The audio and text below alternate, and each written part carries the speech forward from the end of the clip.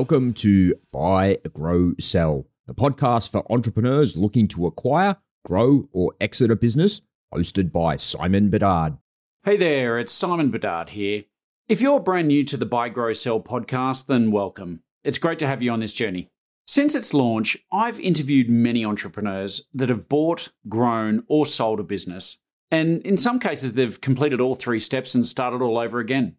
Our goal is to share the stories of business owners that have traveled at least part of this cycle so that we can learn from their experience. Whether it's the dizzying heights of success or the hard lessons learned through adversity, we get to the heart of what drives success and how to apply these lessons on your journey. So join us for the best insights, interviews, and inside information on how to buy, grow, and sell a business, straight from the entrepreneurs who've lived and breathed it.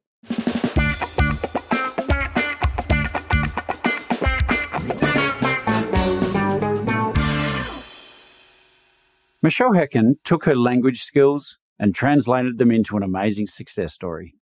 Pardon the pun. Alpha Translations was started in 1994 and it quickly blossomed into one of the first translation businesses operating between German and Canadian companies. Quite a niche.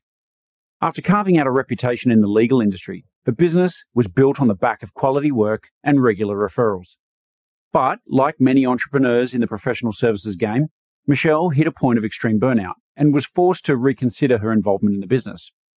Fortunately, Michelle had made enough of an impact to attract some real interest in her business, and she eventually sold for a tidy 8-figure sum.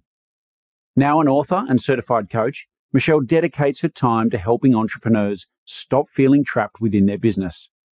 Michelle talks about knowing when is the right time to sell, even if the business is your passion, and provides her perspective on how to handle an exit successfully.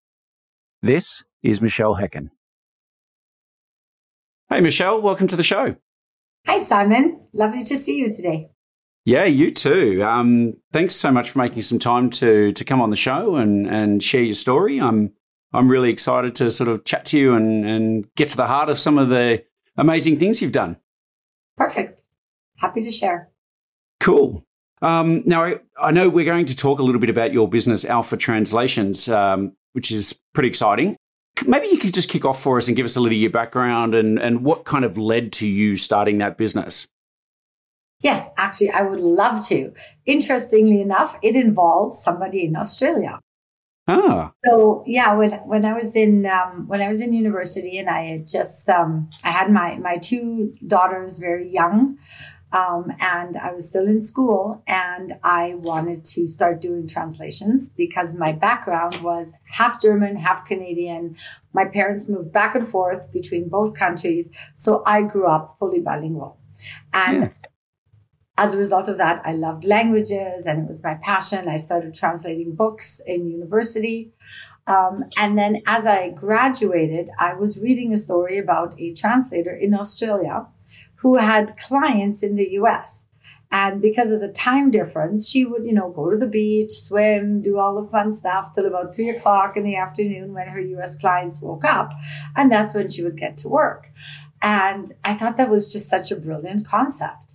And at the time, so I finished university, my kids were small, 2 and 3 years old. And we were living in Germany and about to move from Germany to Alberta, Canada, which is an 8-hour time difference. Alberta, Canada being 8 hours behind Germany.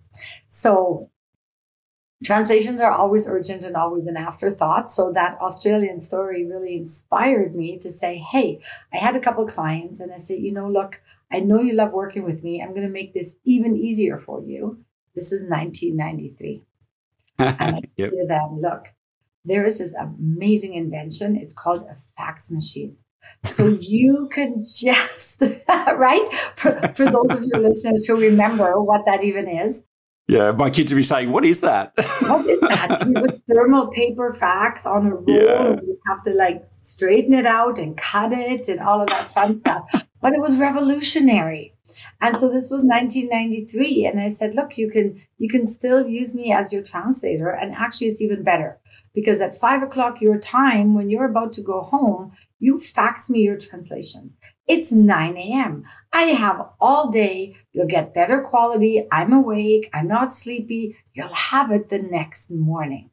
And people just loved it. My clients loved it. So off we went with my 2 children, my husband, and set up shop here in Canada and started doing translations for large companies. And we grew from there. It was, my purple cow, and nobody was doing what I was doing at the speed, at the service, at the price, at the convenience. And so that was the start of Alpha Translations. Wow, that's fantastic. So how old were you at this point in time? Well, I don't know. Are your viewers going to do the math here? I should never have asked that, should I? You were just out of college, were you? Is it? I'm joking. No, I had my kids when I was 12. No. No. I was. I think I was 25 or 26 at the point. Cool. Cool. I mean, that's a relatively young age, and getting out there and doing your own thing. So that's exciting, and I'm fascinated with this the whole translation piece, because one of the things I've found when I've spoken to people who do translations is they've talked to me a lot about the differences between, kind of regular social language versus having to write for business and law and things like that. And I mean, can you share a bit of that? I mean, is that, did you find the same thing? What's it like? Yeah, absolutely. Absolutely. So while I started translating books in university, because I loved languages, and I studied in Germany, I studied languages, political science, and law. So kind of both on that, spectrum. And so because I had my law studies, I didn't graduate as a lawyer. I realized after 8 semesters, it wasn't for me. But what I did have was the understanding of how it worked and how to express myself in a legal environment. So I just happened to start working for a large car manufacturer in Europe, and I mentioned that, my background. So they started sending me all the legal translations as well as the business translations. So it kind of evolved naturally. And, as I eventually grew the business and offboarded myself from translating, which is a whole other fascinating story. It became more and more specialized in legal translation, and it is definitely a whole different ballgame, right? It is really the responsibility, the legal lingo, the legal language, but also understanding the lawyers, understanding your clients, their lives, like the pressures that they have are much different, and understanding what's at stake. Yeah. Some of these are, $100 million more deals, confidentiality, publicly traded companies.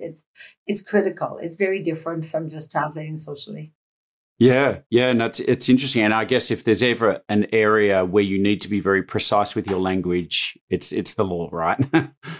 So you mentioned you had a large auto company. Was there any kind of trend in the sort of industries or backgrounds or styles of companies you worked with, or was it kind of just really broad?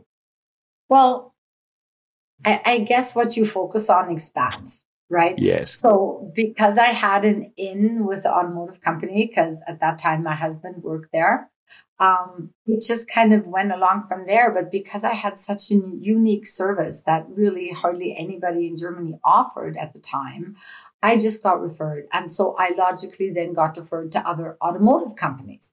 So, at the end of the day, we worked with all the big ones. But then something interesting happened is as I got more into working with different companies, they would basically get me to work with their legal departments. The legal departments would then work with outside law firms. And so the outside law firms would say, wow, you guys provide really fantastic translations. It really helps our lawyers. Where are you getting them done? And then they said it was Alpha Translations. So that's how we got into the law firms. And by the time I sold, we were working for, I think, close to 60 of the top 100 global law firms. Wow. Okay. That's great. And so how do you engage these guys? I mean, it starts off with a project or two, but was it just like, was there enough work that it was just ongoing and flowing? What was your model, I guess, is what I'm trying to get to. Yeah, interesting. So at the beginning, yes, we had law firms and, we had other companies too. We got recommended and it flowed. And then eventually we added some salespeople. So it wasn't just me, although I did enjoy flying from Canada to Germany and, going back to where I grew up and selling and visiting customers and growing the business. It was one of my favorite things to do. And it's what I ended up doing the most of throughout my career. But the model was just what I had was not that available. And being able to deliver it at a reliable, as a reliable service, because you had to be on time. Deals would fall through if things were not on time. Yep. And we really got referred. So at the beginning, to get back to your question, we grew by referrals. I was like under 30 years old. I didn't know how to build a sales force. I didn't know how to build a business. I just did it. Right. Yeah. So I kind of learned by doing. And then eventually we added salespeople and first we added translators because that was the first thing I needed to stop doing. So when did you hire your first translator? How far into the business were you at that point? Do we have time for a story? Yes, of course. Okay. So I imagine this is about 1995. No, it's about 1996. And I'm coming down in the morning to start my work. I grab my coffee. I look into my office and there is the entire floor covered with rolls and rolls of thermal fax paper. Wow. And I'm looking at this and I should be so happy. All of the hard work that I've put in is just really paying off. Business is literally rolling in. Yeah. And instead of being really excited, my heart just sinks. Because I know this is another 20-hour day. Yes. I'm translating this. I know this is another day where my husband puts the kids to bed. I know this is another day where I don't get to see them and play with them. And I'm frustrated. But I've started this. The business needs me. Without me, there is no business. So I got to hustle through. And when I finally finish, it's 2 a.m. I got to print everything out, fax it back, wait for the send confirmation because nothing was instant before I could go to bed. And so I go and I check my messages. Okay. I listen to the answering machine and it goes, beep. Hi, this is Cynthia, your nail tech. This is the third appointment you've missed this month. If you want to keep having, an appointment with us, you will need to provide a credit card or find a different service. Oh, yep. Next message. Beep. Hi, this is Dr. Schulte's office. You missed your checkup today. Please be advised that we have a wait list. Oh my God. Yeah. I don't remember any of it because I was just heads down in work.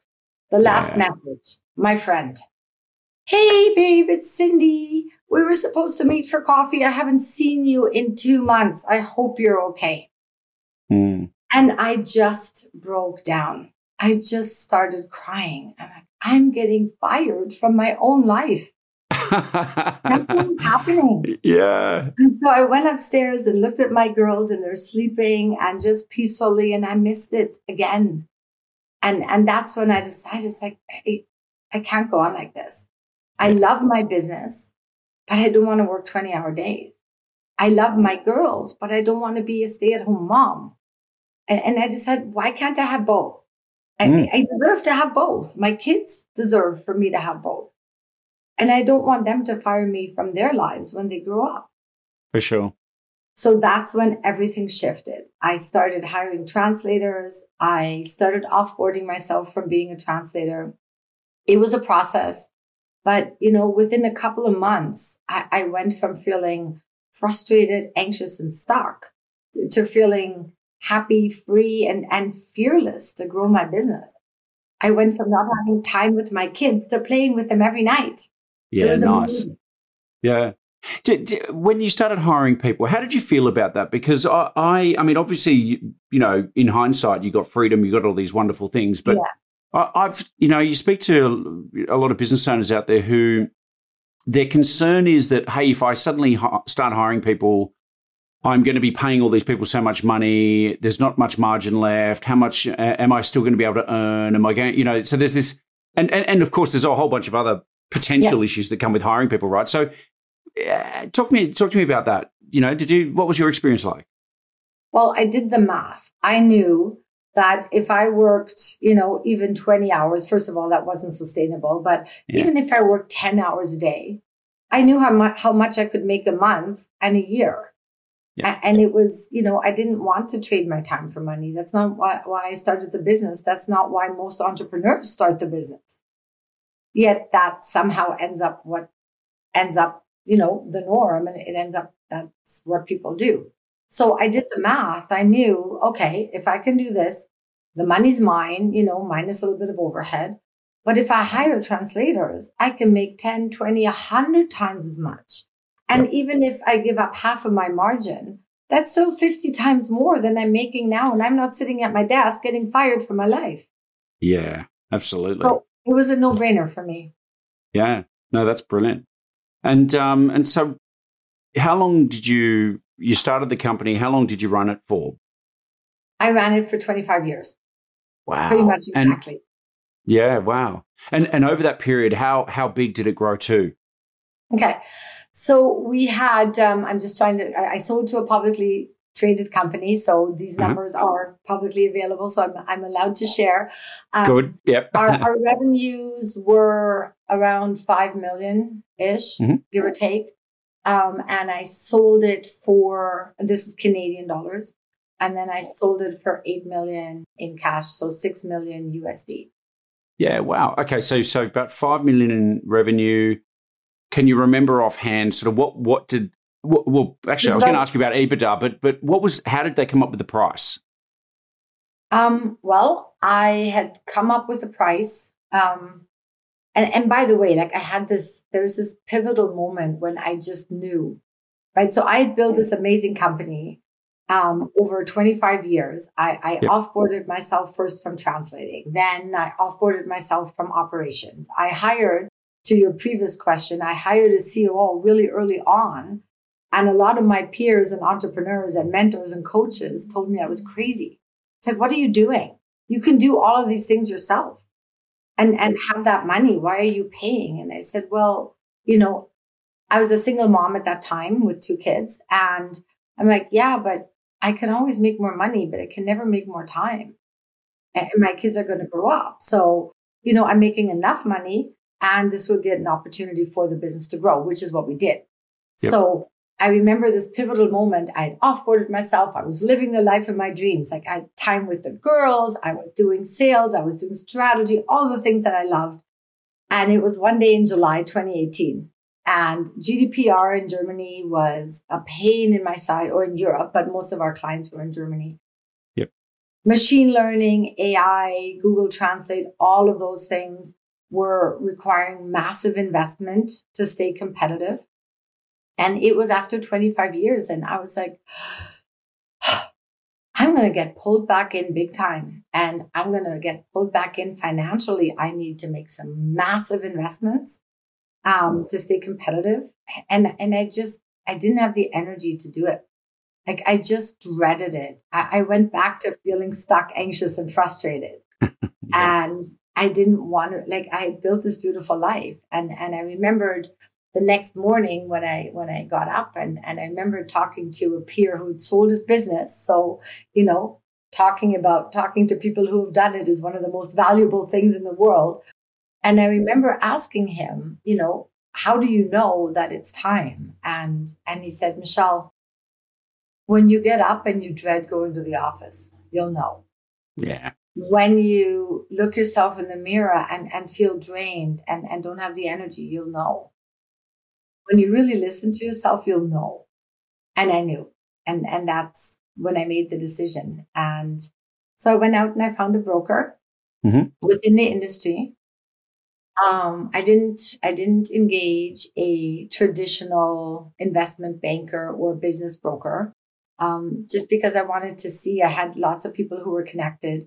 I knew there was a lot of acquisition going on in our industry, which, you know, is true for some industries and not for others. But I knew that was a great asset because there was so much consolidation going on. And so we put the memorandum out in August, got an offer in October, and the deal closed in January. So all within 5 months. Okay. Yeah, right. Okay. And that's a good time frame. I mean, it's, you know, I often get asked how long transactions take, and I'm my usual response is, look, 6 to 9 months is fairly typical. You know, it can take longer, it can take shorter. You know, we've done business sales in sort of a couple of months, but it's not the norm. And so I think people going into that kind of process often underestimate what's involved in actually selling and finding the right buyer and negotiating the right deal, and even due diligence, how long that can take. Oh, so yeah, due diligence is a whole other story, right? Yeah. So the buyer, were they the first offer that you got? No, I had a couple of other offers, but I really wanted to sell to them. I knew the industry; they were one of the favorite companies, and you know what was really important for me when I was so frustrated, I knew that it needed a bigger player to create the systems, to invest in the AI, to, you know, more easily get over all the privacy legislation from a cost and infrastructure and process perspective. But mainly it was the race for the best technology that I felt I would have a really hard chance winning if I stayed on my own. And so they came in, they were a publicly traded competitor. They were the one I wanted to sell to when I thought about it. When I talked to my broker first, who would you want to sell to? They were my number one. And when their offer came, I was clear. I didn't want an earn out. I didn't want to be part of the company. I just wanted to walk away. And that's what they wanted to. Yeah. Well, so talk to me a little bit about your ideal buyer. You know, what kind of was going through your head there? What were some of the factors that made you think they're the right candidate? Okay. Well, one, company culture was really important to me. So what I had built and set up, I had removed myself from the business, which, by the way, allowed me to sell at a premium. Yeah. Even though we didn't own IP, even though we didn't have subscription. I know you asked that before. We did try and implement that. It was quite difficult, just the way our clients were structured. It's easier when you have like a corporate structure to do that. With law firms, it's hard because they're often very decentralized. Yeah. And I'm sure that's probably the case for a lot of your viewers as well. So we didn't have IP, we didn't have subscriptions, we didn't have, you know, anything that would really tie the customers to us, except that, you know, our top 80%, like our top 20% of customers, which it's always true, brought in 80% of revenue, had been with us for almost 2 decades. And yes, we had new ones, but the retention rate was really high. And, you know, it was because of the service we provided, because of the expertise we had, and because I made a strategic decision at one point to say, we are going to focus on law firms and not go after any other clients. So that really created a niche for us, being very clear where we fit. And I was not involved. I didn't own any relationships with the clients. I didn't, you know, go out prospecting. Yes, I would go visit our long-standing clients, but that was almost more like a personal visit. Yeah. Right. So everything ran without me. Yep. That's fantastic. And you know, I could just put you up here now to talk to all my clients and say, see, it's not just me saying this, you know. So, you know, you've run a business for 25 years. There must have been some employees that have been with you for a fairly long time, and you must have got pretty close to some of these people, I imagine. Yeah. How did you feel about that? Did you talk to any of the employees when you were getting ready to sell, or was that part of the thinking as you were considering buyers? Yeah, that was really, really hard. It was really hard. Yeah. Because we were such a close-knit team. But we were also global. So we had project managers working from home all over the world in different countries, in different time zones, in different cultures. So the team in the actual office was quite small. So that was an advantage in keeping it quiet. However, of course, so my COO, who really worked as my right hand and supported me in everything I did and really loved the company. And our company culture was open. It was open book policy. Everybody knew revenue, profit, goals, KPIs. We shared all of that with everybody. So keeping something away from people was incredibly difficult, especially from our office manager, the EA, the people in the office. I did tell my COO early on because obviously I needed her. But then with all the work that due diligence entails, we had to tell other people in the office. And it, obviously we didn't know if the deal was going to go through. Of course, we hoped it would. I talked to other entrepreneurs, don't rock the boat too much. People get worried. You don't want people to leave and all of those things. So that was probably the hardest thing to do, to the point where the Christmas party that year, 2018, nobody wanted to have it. Like the people who knew didn't want to have it because they didn't want to be in the same room with the people who didn't know. And then I was forcing them to lie, which was really awful. So we just didn't have it that year. We said, we'll do it in January, which, then we had the sale celebration and people understood why. Yeah. Okay. And how did people take it in general? I think they took it well. It was really important for me to sell to a company where I liked the culture, right? There's some companies, they're going to tear it apart and do this. And this company in particular had a really fantastic track record. People who had been acquired by them said they were fair. The transaction, the offer, working with them, everything was fair and above board. Cool. And so I could believe when they said, we're not going to tear everything. I mean, obviously over the course of time, things change, but it was really great. And then I believe, a lot of people are still with the company. And so, yeah, that made me feel really good. But yeah, it was really tough. Yeah, I can imagine.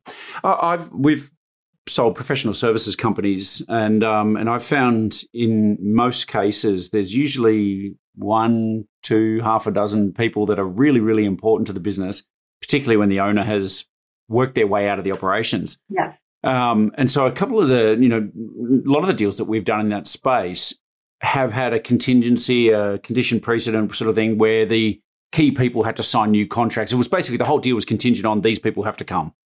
Did you have anything like that with your COO or anyone else? I'm not sure if I can comment on that. Yeah, no, that's fair enough. No, sorry. And I don't mean to drill into things that are confidential. Totally, but I just can't share those details of the deal. No, fair enough. It's always interesting because we had a transaction just recently where the owners were great at building themselves out of the business and to the point where they could prove to a buyer that even though it was a people business, they didn't need them hanging around. They shouldn't want them hanging around, and that the next tier of leadership were the ones running it. And so that enabled them to walk away without an earnout. Right. But we had to, just the last sort of sticking point was just, let's get these 3 people with their contract in their hand and make sure they've signed. And the guy said, look, we're all done. We're doing this deal, but they just have to sign those employment contracts before we finish. So you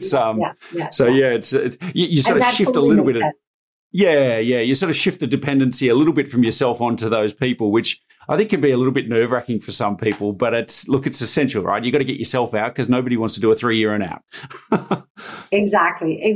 And, the relationship with the acquisition, with the acquiring company was really such in that they were transparent as well in what they were doing.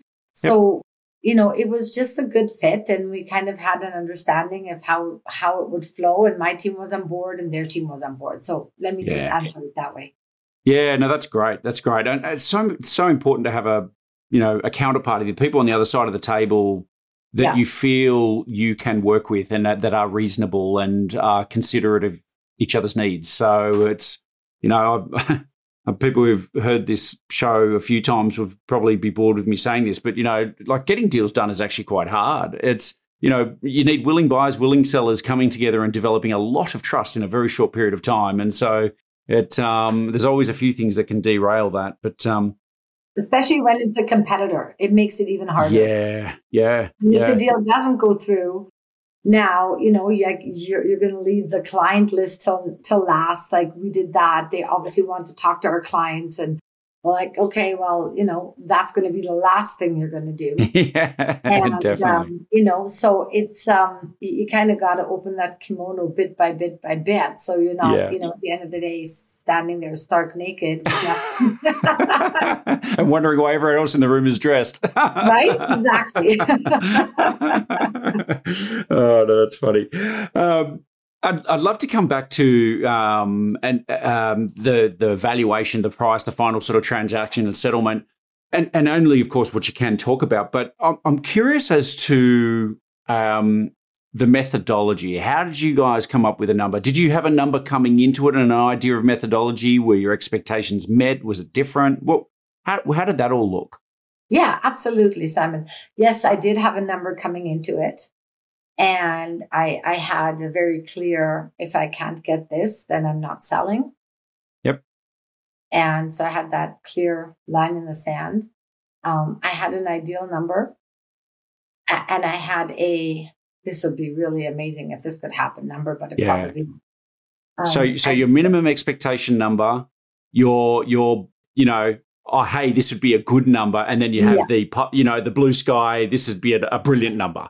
Yeah, exactly. Yeah, so the number that we ended up with was kind of in between my ideal number and this is brilliant number. So excellent. And I know from the due diligence process, I know that it is attributed to really three things. One is that I had offboarded myself from the business. Two, that, the business in itself really ran, not just without me, but I had systems and processes in place that were logical, that it wasn't just, because back to your other question, you want the key employees to sign. The reason companies want that is mainly because they're not that convinced that your processes are that stable. If you have really stable processes and the repeat clients and things just kind of work, then, okay, you hope the key employees don't leave, but if they do, the processes are still there, right? So that was the other thing that got me a premium. I was away, and we had clients that, even though we didn't have subscriptions, had year-long recurring revenue. Yeah. So lots and lots of repeat business. So when you came up with your number, was it a number that you just kind of went, hey, I know this number would suit my lifestyle, or did you have some sort of bit of science behind it? Was there a formula you were using, or? Yeah, of course. So we did a lot of research in the industry and looking at, because as I'd mentioned, there's so much, still is actually so much consolidation going on in the translation industry. I mean, at the time that I sold, think about this. At the time that I sold, there was not a single billion-dollar player in the entire language translation industry. Not one. So now there is, and it's actually the company that I sold to, which is really pretty cool. Yeah. But there was not. So much consolidation going on. So I looked at other deals. I looked at deals that, the company that acquired me did earlier. I looked at what other numbers were happening in the industry. I looked at how do I compare to those companies being bought. There was a couple that, a couple of outliers that were getting 20% EBITDA or 20 times EBITDA. Wow. But they had IP, they had software, they had, a product that, of course, they could grow. So it was a different story. So for me to get, I think it was almost 7 to 8 times was, that's EBITDA, was it? It was 8 times EBITDA, close to 8 times EBITDA. Wow. Was above market. And I think it is in most industries. And yeah. Indeed. Yeah. Look, I mean, we see a lot of transactions out there, and it's, look, I think in anybody's language, 8 times EBITDA is pretty good. Yeah. So congratulations on that. That's fantastic. Thanks. So you no earnout, there's no, did they ask you to just sort of do some sort of transition, hang around a little bit, make everyone happy? Yeah. They asked me, would I be willing to stay for 3 months? But I didn't have to. But would I be willing to? And I said, sure, no problem. And they paid me for 3 months. And we kind of worked together for a little while, which was great. And then we each went our own way. Yeah, cool. And so what are you doing these days? I mean, you've had this amazing sale. Did you take a holiday, buy a trophy? Was there any kind of period where you just said, right, I'm going to have some me time now? Or what did that look like? It's funny. I had 20 years of me time. I traveled 6 months of the year because I offboarded myself, right? I was already living the life of my dreams. So it was almost the opposite. It was weird. Yes, I traveled and, took some time off and really happy not to deal with GDPR or GDRP. I don't even remember what it is. Blocked it out. And so that was great. We traveled, of course. But it was like, okay, so now I have all this money. But it didn't really mean anything to me, if that makes sense. Like I didn't grow up with a lot of money. Like I worked for all of it, built all of it from scratch. And so I really had no concept what that even meant. I mean, yes, paid all the taxes. And, then of course, you're not left with $8 million. Let me just put it this way. But you're still left with a substantial amount of money. And it's like, it didn't mean anything to me. Yes, I could do the math. Okay, if I invested this way, I can grow it to this, or I can get X amount of cash flow, all of it. But I remember one night sitting on the couch with my boyfriend, and we're looking for movies, and I'm on Netflix, and he goes to iTunes, and it's like $6.99, and I'm like, is there nothing free? Why are we spending $6.99 on renting a movie? And he looked at me, he's like, really? And that's how terrified I was of spending a penny of the money that I had worked 25 years for. And so, I talked to a lot of other entrepreneurs who have sold, and they're like, oh yeah, and the freedom, and it was amazing. And finally I could breathe. And I'm like, I can't breathe. I don't have any money. And they're like, so it was that cash flow transition that was difficult for me, and I needed to wrap my brain around it, which, now 3 years later, we're all good. So then I started writing my book, which I had wanted to do. One of the things that I thought about when I decided I'm going to sell, it's like, okay, what am I going to do? Right? I'm still young. I'm not going to sit around and do nothing. I'm an entrepreneur. What am I going to do? And I knew I wanted to write my book, and I wanted to coach other entrepreneurs to live their best life and offboard themselves from their business so they too could have what I had.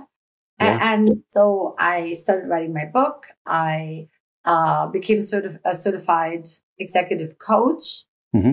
And so what I'm doing now is I am coaching very few select clients because I still want to be semi-retired and I don't want to work full time. I also don't want to build a big organization again. Yeah. But I'm scaling it. I'm doing some master classes basically on that subject of how do you get out, stay out, and create more value in your business than you had ever before. So that's what my focus is now, and I'm just loving it. I'm doing more speaking. So I'm having a great time. That's brilliant. That's brilliant. It's probably one of the most common issues I see, and you clearly see as well. But in that business owners just feel trapped, not knowing how to get out. And I know anybody who's listening to this episode will be swearing at me saying, Simon, ask Michelle more tips on how I get out of my business. So I don't know if you've got a couple of tips to share with the audience today, but that would be awesome if you do. Yeah, absolutely. Absolutely. I have a lot of tips. And actually, I'm very happy to do a free session for anybody who wants to do a free session and show them to roadmap to having it all. Cool. I'm sure you'll put my email address in at the end, but absolutely. Well, we'll put up all your links. While we're asking that, before we get to your tips, I mean, just maybe share with us what are the best ways for people to get in contact with you. Okay. Best way to get in contact with me is Michelle at michellehecken.com. That's Michelle with one L, as you can see on the screen. So just michellehecken.com is my website, or Michelle at michellehecken.com. Super easy. Cool. And is it okay if people reach out to you on LinkedIn? Absolutely. Yep. Great. LinkedIn, also Michelle Hecken. Yeah, same. I try and keep it simple. Brilliant. No, absolutely. And as I keep saying on this show, please, if you reach out to Michelle on LinkedIn or otherwise, maybe just put a little note in there saying you heard her on the Buy, Grow, Sell podcast. At least you'll have a little context as to why you're reaching out or contacting. And as Michelle's already said, I'm sure she'll book some time with you. But Michelle, a couple of tips for those people who've come with us all the way through the show would be great. It happens to me all the time as I'm speaking and I do podcasts and events and I talk to entrepreneurs just like your listeners. And the question I hear the most is, Michelle, can you help me create more value in my business and still live the life of my dreams without burning out? And the answer is yes. And it really comes down to three simple things. Yeah. Simple in concept. Simple in concept. One lady came to me after a session and she booked the free session and we started on a roadmap. And what we started with is really identifying from an offboarding perspective, identifying all of her responsibilities, the value those responsibilities create for the company. And surprisingly, the things that she loved doing the most, where she spent most of her time, were not necessarily the ones that created the most value.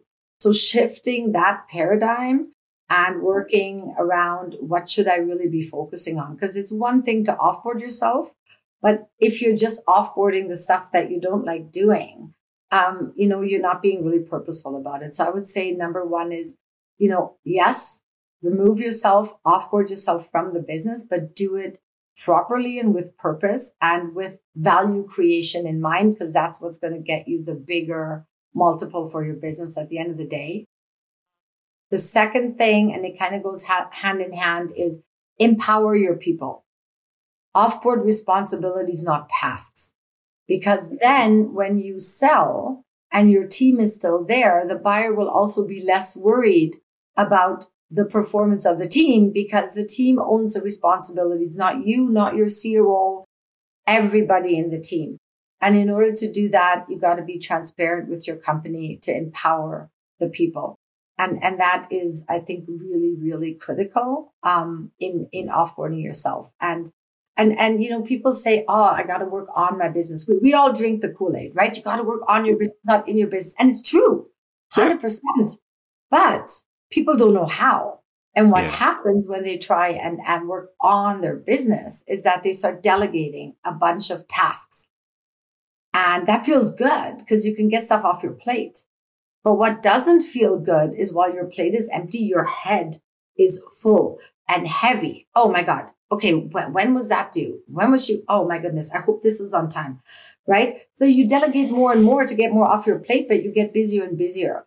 And so the key to really working on your business is offboarding responsibilities and not tasks. So stop delegating those would be my three things.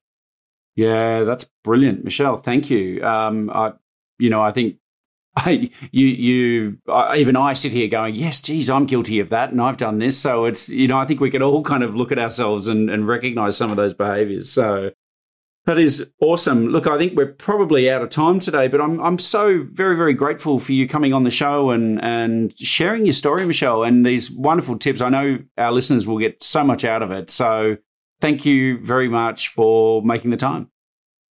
Absolutely. Absolutely. And let me just leave you with this. Okay. Picture a day when you have offboarded yourself from your company in a way that you're free.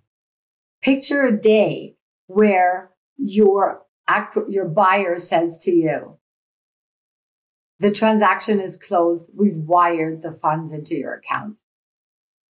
Picture a day where you have the freedom and the means to live the life that you truly dream of. I'll leave you with that. That's a big dream. All right. Michelle, thanks again for coming on the show. Been a great time, and I really appreciate it. You're more than welcome. It was my absolute pleasure, Simon. Thank you so much.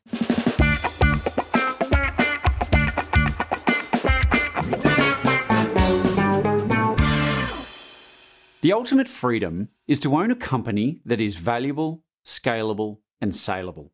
Find out how you score on the 8 factors that drive company value by completing the Value Builder questionnaire. Upon completion, we will send through your business scorecard so you can see how to maximize the value of your company. Just go to exitadvisory.com.au/scorecard.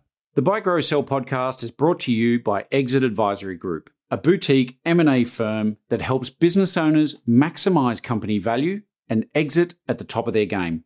To learn more about Exit Advisory Group, you can go to exitadvisory.com.au.